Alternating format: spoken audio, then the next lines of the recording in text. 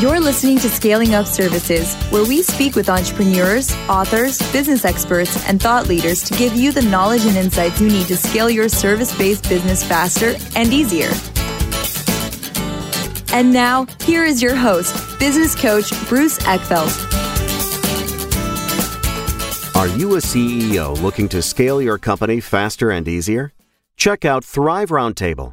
Thrive combines a moderated peer group mastermind, expert one-on-one coaching, access to proven growth tools, and a 24/7 support community. Created by Inc. award-winning CEO and certified scaling up business coach Bruce Eckfeldt, Thrive will help you grow your business more quickly and with less drama.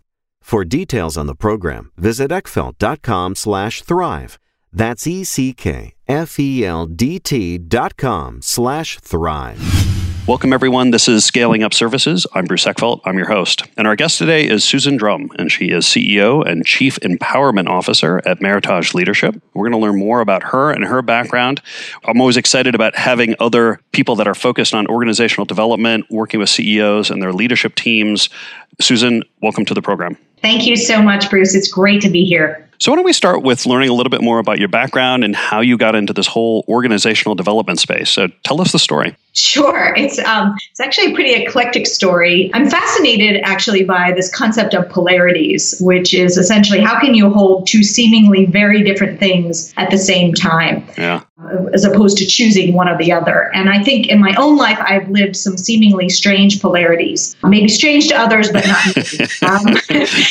On the one hand, I can be highly analytical and driven, I guess, as evidenced by what was required to graduate from Harvard Law School. Yeah. And on the other hand, I can be highly creative, as evidenced by my acting career and getting a master's in acting. And this was, I would say, 5 years after graduating from law school. Yeah. So people might look at these two things and say, wow, how did you manage to pursue such different things? Yeah.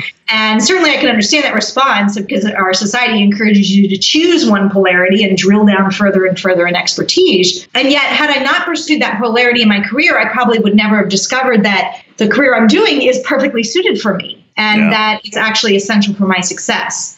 So, law teaches you how to make distinctions. In fact, the LSAT is all about testing your ability to say which of these things is not like the other. And the use case for that in law is applying it to case law. But I use the same skill in being able to decipher or understand distinctions around mindset and how people think. And so I can hear a limiting belief. I can hear a certain set of actions. And with every mindset, there's a price and a payoff. So I usually bring that to consciousness for most people that I'm coaching, most of the senior teams that I work with, so that they can see essentially where their blind spots would be. So that piece very much focuses in what I do today. I have a strategy consulting background from BCG, so I'm looking at the intersection of leadership and strategy. And then I learned a ton in the acting world because as an actor, you have to be able to develop that executive presence, but that ability to be authentic and connect with others. If you're up on stage and you're worried about that inner critic inside your head that each of us ultimately has, and you're thinking, oh my God, this guy's looking at his phone, or what if I forget my lines, or I can't believe my fellow actor is blowing his nose in the middle of the scene, you're going to look really bad. And so that ability to kind of stay present and focused and connect and be authentic are all the skills that actors need. And it was through that process that I realized, my God, there's got to be a way I could bring this to business. Yeah. And essentially, that's how I got into leadership development. And I've been doing this work now for 16 years and 13 years with my own company. Yeah. Yeah, it's fascinating. I like the idea of the polarity or the integration of these two different seemingly extremes. I mean, I guess how much did you find that they weren't really as extreme as maybe they appear on the surface? I mean, where have you been able to kind of draw connections between these two different backgrounds and actually see that there's actually common underpinnings or relationships that may not be there at first sight? Well, I believe that there are different forms of intelligence, and sometimes people just look at like raw IQ, but obviously there's EQ and that ability to bring both of those things together. It's just leveraging different sides of the brain. Yeah. And where I find connections is, again, one is around the need to have that level of connection, but the other one is using analytical skills to be able to hear distinctions in how people are thinking. So bringing those two together is a way of really providing a much more balanced picture. And in fact, the reason my company name is Meritage is really based after the Meritage wine, which is a blend. And so I believe that you need to have a balanced, I like it, a very balanced and blended approach to leadership, and really need to understand and sort of not overuse a strength. I think there's a lot of talk around, just play to your strengths, just play to your strengths. Yeah. I haven't found that great to leverage your strengths, but a strength can easily be overused and become a pitfall. Yeah. And that's where the trouble can lie. So I think that idea of balance all around is really the approach that we take. Yeah, I like that. And I think it's kind of keying in for me. I was trained as an architect originally. And I think there is something to that, being both kind of engineering and analytical and creative and kind of intuitive, that has certainly fueled my career and has gotten me into this sort of same place of looking at teams, because part of it is structure. Part of it is being able to see the pattern, see how things are woven together and the kind of connections and the results of those connections. But then part of it is in the kind of the intuitive and the creative side. So I get the space. I get why you've gotten into this space because of that background. So it makes a lot of sense. So let's talk about that idea that you kind of finished there on, which is the idea that we all have kind of strengths and weaknesses, and kind of playing to strengths, focusing on blends, looking at different strategies and being, adaptive to situations. I mean, I guess what's your experience, or as you've worked with leaders and teams in these situations, how do you kind of manage this whole strength versus weakness, developing folks? What's your take on that? So I use a couple of different tools to help people see that. The one in particular that I love using to help people understand the strengths, but how to keep them in balance, but also start to discover a little bit more of the blind spot is the Enneagram. Yeah. And I'm so passionate about this tool. It is far deeper than any other, let's say, I don't like to call it personality assessment, but because it's much more than that. But let's say the biggest comparisons are to something like DISC or Myers-Briggs, which you may be familiar with. This is far deeper and far richer, and it is that much more impactful in working in team setting. The concept is, leaders lead in different ways, and I use it to help people understand what your primary leadership style is. There are 9 different primary styles of leadership, and they're based on your underlying motivator or driver. Okay. So understanding your leadership style helps pave the specific development path for you. I think the best analogy is, the chameleon is an amazing animal. Like the chameleon can see 360 degrees and has sort of alternating eyes, right? One can look forward, one can look back. And I think we as human beings think we're like the chameleon. We think we see 360 and we see the truth as it is, right? But we don't. If you look straight ahead and you put your arms out and you slowly bring them in, you can see where does my peripheral vision stop? And maybe it's about 40% or so of the full 360. And so you think about that, there's a whole bunch of stuff going on behind your head that you don't realize. And that's basically how blind spots work. Yeah. So the model really shows you what your strength is and where your focus of attention naturally lies. And therefore, because of that, you have some incredible gifts. But because of that, you also have some natural blind spots. Yeah. And working on those, but also learning who do you need on your team to be able to complement those blind spots. That's where doing this kind of work in a team setting can be really powerful. And I think it's a great point, because I see this all the time is, a leader sees another company, sees another leader and looks at the team they've built around them and they say, oh, well, they've been super successful. I'm going to go out and build a team just like that. And they start working at building a team just like that.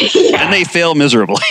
And I think it's because of this issue. It's because they're a different person. They have a different leadership style. They have a different set of blind spots. And so if they just adopt that other leader's strategy or team, well, that team worked really, really well because they were covering that leader's particular blind spots. That may not be your blind spot. So I think it can be really dangerous to kind of go out and try to model yourself around another team. I mean, so tell us about what are some of the kind of leadership styles or the leadership drivers or the motivators that cause the leadership styles and some of the blind spots that start to come up, or the blind blind spots that, occur because of that focus? Yeah, absolutely. So, I could talk for days on this topic, but it would be good to give you an example of where this was completely, amazingly effective in a team setting. And that's why I don't use something like Myers-Briggs, for instance, is, it's so hard to remember. You're an ISTP and that means what? And I'm an ENTJ, and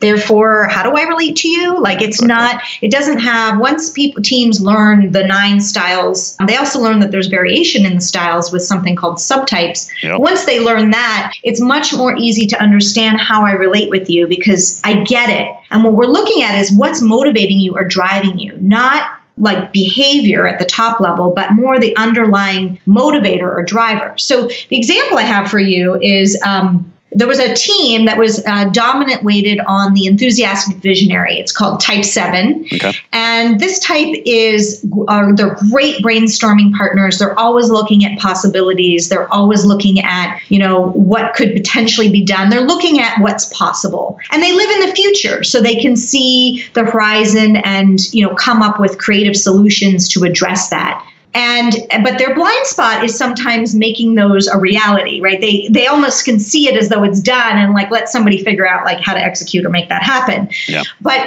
so wonderful strengths. But if I had a team that was dominant on that, and then they had another member of their team, which was a Type 6, which is called the loyal skeptic. And the loyal skeptic is very opposite in the sense that is always looking, troubleshooting. Yeah. What could potentially go wrong? Yeah. Where are the risks? Where are the challenges? And if you can imagine, the 7s were all excited about some new processes, and the 6 would try to bring in, well, that's not going to work because of X, Y, and Z. Just shoot it down. At a point, she was ready to leave. Yeah. And she was like, this is not working for me. And it wasn't until first, the work that we do is first to understand your own type in more depth, but really start to get clear on that blind spot. And then when you bring the team together, there's a new appreciation.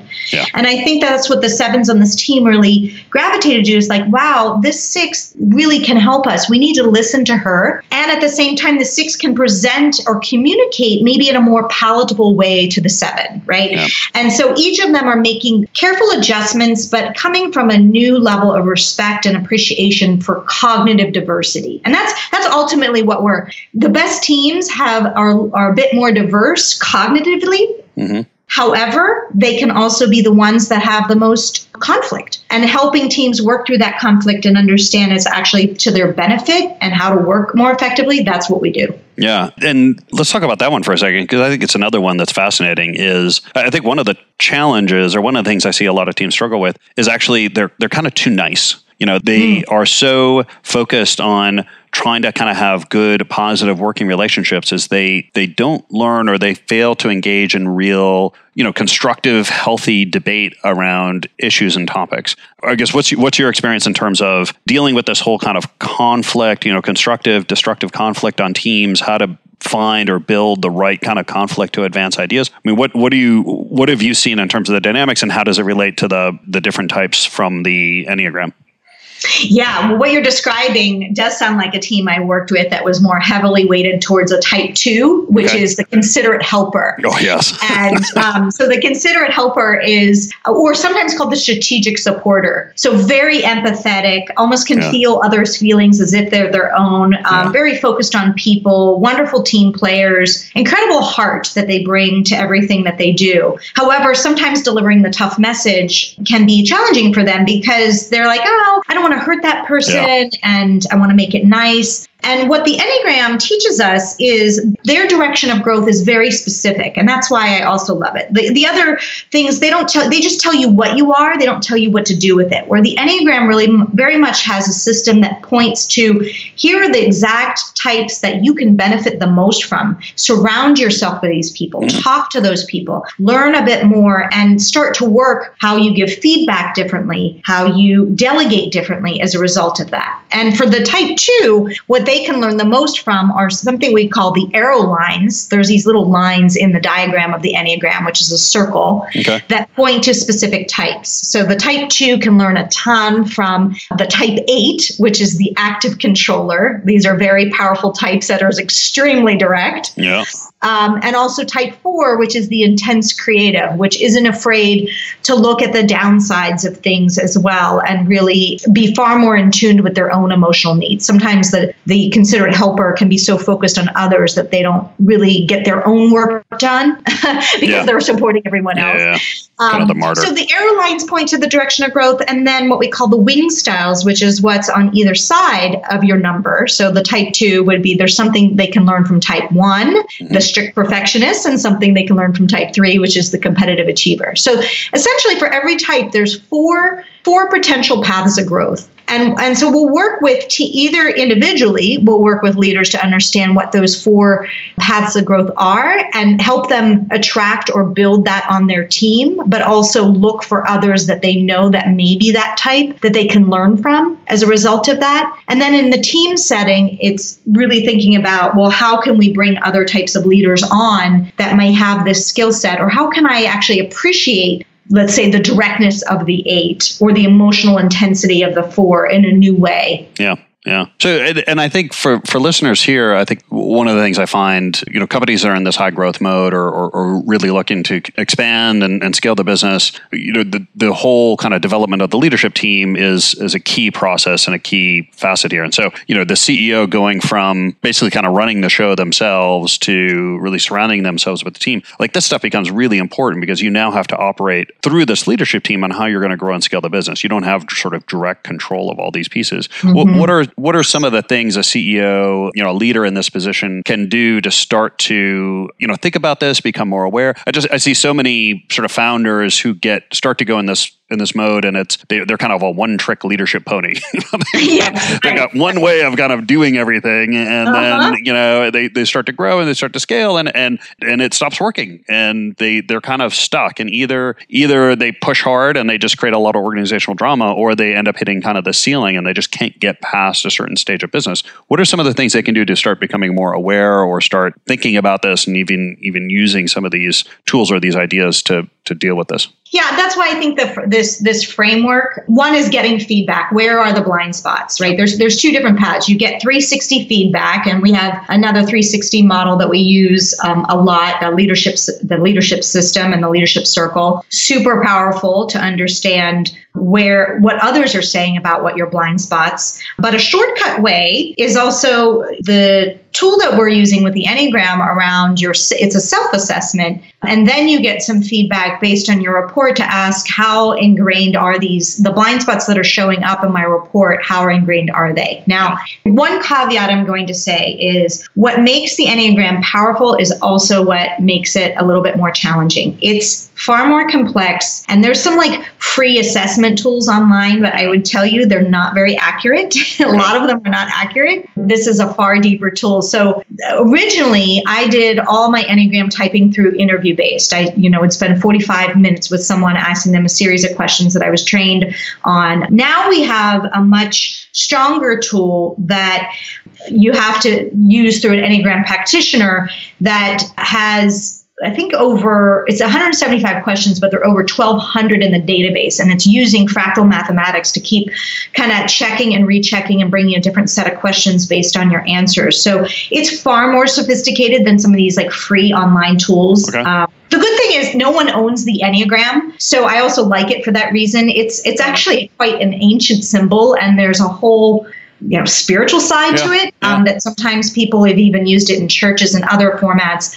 I think where my firm has been successful is we've really brought it into the business community to say, turn it to focus on there's distinct types of leadership styles. And based on that, there are distinct ways that you naturally give feedback, right? The one-trick pony, but others don't. Maybe that feedback works for you, but it's not going to work for some of the other 8 types. Yeah. And so learning what that is, how you modulate your style based on that, and that not everyone sees the world the way you do. Yeah. Well, I think that's usually when I go around the room at the end of these sessions, and I ask what's your biggest takeaway, it's wow, I thought everyone thought like me, and now I realize there's such variety, and I appreciate the variety, right? Yeah. I mean, it's kind of a lesson of life. I mean, I don't know if you've gotten into love languages and all these things, but it really, life boils down to the fact that we usually think everyone else is just like us when they're not. And the more we can appreciate the fact that other people are different, maybe we need to adjust the way we approach something is kind of that fundamental. So in terms of, once you identify these things, I mean, I guess, do you see this as you have your strong type and you just kind of figure out coping strategies, or is there a kind of a bigger picture here in terms of actually sort of developing your kind of capability or developing your ability to actually step into these other types based on situation or circumstance and things like that? Talk to us about that. Yeah. Well, you never change your type through your lifetime, but you grow within your type, and growing means you become more highly integrated, and integrating means you're just integrating the other types and you're not so rooted within your personality structure. Got it. So if the way the Enneagram helps us understand the limiting personality box that each of us is in, so we can get out of our box and grow as leaders. So the first place of growth, again, is the four that I mentioned, the airlines and the wing styles. Those are the first place you look. But over time, the more advanced leaders, you can have in the examples I've given you so far, you can have an incredibly high functioning type 6 or incredibly not high functioning type 6. And it's all about where are you in your level of growth within your type. All types are valuable. And the level of growth, again, is not as rooted within the personality structure, but a lot more integrated. Yeah.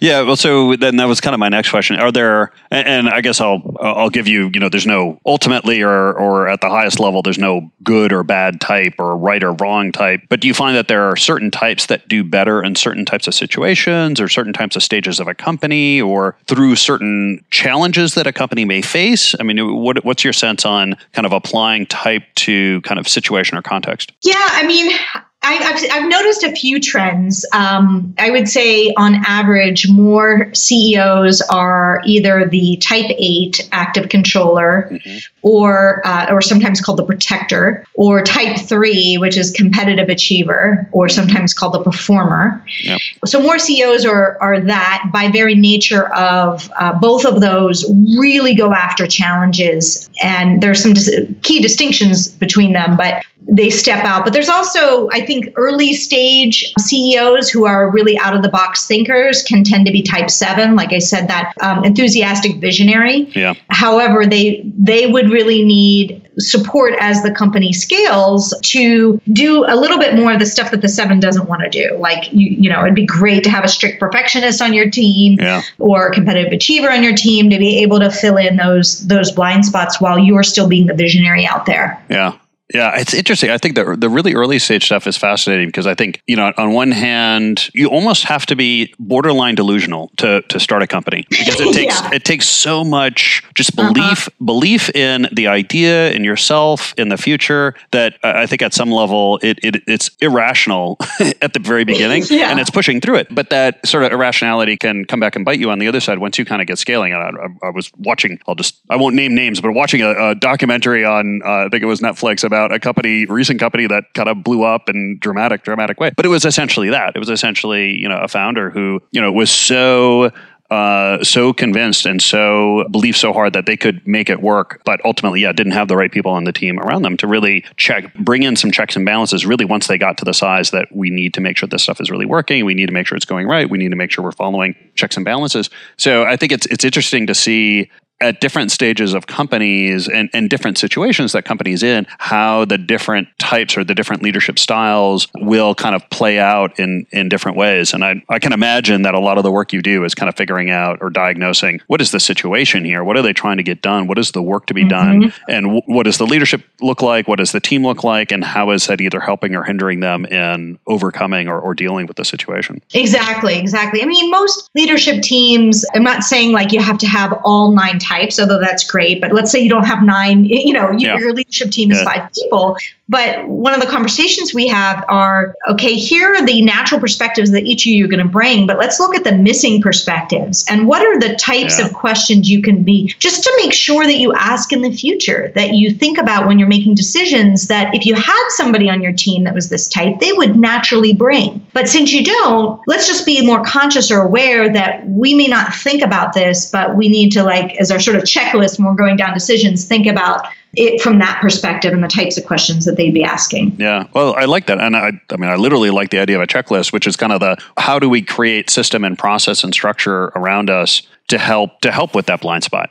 So if we typically don't go through the details, like how do we create a trigger, a frame, a lattice around us that will help reinforce that or give us a better chance of being able to kind of go through those steps and slow us down and think through them, or vice versa. If we're if a team, I've seen this, as teams get overly analytical, right? They get so wrapped up in the details and the execution plan and the 57 things that need to be mapped out, that they kind of lose the emotional side of it or the connectiveness or being inspiring. Yes. Like what can you do to surround yourself with some kind of system or process that will remind you or kind of help you with making sure that you're balancing that stuff out? Exactly. So often I work with a lot of financial services, healthcare, tech, and as well as like overall professional services. And there's not often the type 4, which is the intense creative type. And although I would see that in more immediate companies that I've worked with. Sure. But if you had a type 4, they would naturally bring the question of, what's the overall purpose? Like, what's meaningful here? Yeah. And tie people back to sort of meaning and purpose that really is motivating and fueling for the rest of the organization. And when a leadership team is too focused on the tactical, they miss that piece. And therefore, people don't feel connected to an overall mission the way they could. Yeah, that's interesting. So I'm curious, for you as a leader who's worked with a lot of teams but has a team themselves and has grown this, what are some of the things you've learned in terms of your strengths and areas that you need to kind of create balance or create process or surround yourself with folks? How have you applied it to your own situation? Oh, yes. Well, I'm very much someone who walks the talk. So I do work on this myself before leading others on it. Yeah. My type is enthusiastic visionary as well, which is how I see possibilities. Yeah. And yet I can, let's say, miss some of the details that my team, I basically surrounded myself with a couple considerate helpers, a strict perfectionist, and a competitive achiever. And so each of those are doing a wonderful job, balance me out. So I would say, like, very simply, before anything goes out the door, I have my team review it because I'm not going to see the typos. It's just not going to, I try to work on that, but that's just a simple example. But I think for my own journey, it's been looking at, also, I'll use them as sounding partners. Like, here's the idea I'm thinking of. What what am I not seeing? Yeah. Or what's the blind spot here for me? Because I see this as a no-brainer because that's my type, right? And what are you seeing that could be the potential drawback? Yeah, I think it's a good one. I think it's one of the best things a leader can do on their team is create a culture and create space and create process so that discussion can happen, effectively. Because I think that there's a way to do that can be effective, and you can actually get that feedback and you can incorporate that into your decision making and stuff. And then there's the kind of okay, well, everyone give me their feedback. But if it's not, if it's really not the right sort of setup and the right context, and you haven't created the right culture around it, you're just not going to get the information you need, because sometimes that information you don't want to see it. It may be disagreeable, or it may make things more complicated, or it may it may make the idea you have harder to implement, but you need it if you're going to be successful overall. So good insights. If people want to find out more about you and the work that you do, what's the best place to get that information? How do you find out more? Yeah, you go to meritageleadership.com. It's MERITAGE leadership.com. And I have a blog. I don't send out a ton of stuff, maybe once a month, but there are usually some interesting tidbits on applying this tool and some of the other tools that we use. So would love to connect. That's great. I'll make sure that the links are in the show notes so people can click through and get there. Susan, this has been a pleasure. Great insight, great discussion. I love the whole type and the looking at style and flexing style on teams, because I think it's one of the fundamental things a leader needs to do to grow. So really important discussion, and I had a lot of fun. Yes, me too. Thanks so much. I'm glad I got a chance to talk about something I'm so passionate about. Great. Thank you, Susan. You've been listening to Scaling Up Services with business coach Bruce Eckfeldt. To find a full list of podcast episodes, download the tools and worksheets, and access other great content, visit the website at scalingupservices.com. And don't forget to sign up for the free newsletter at scalingupservices.com/newsletter.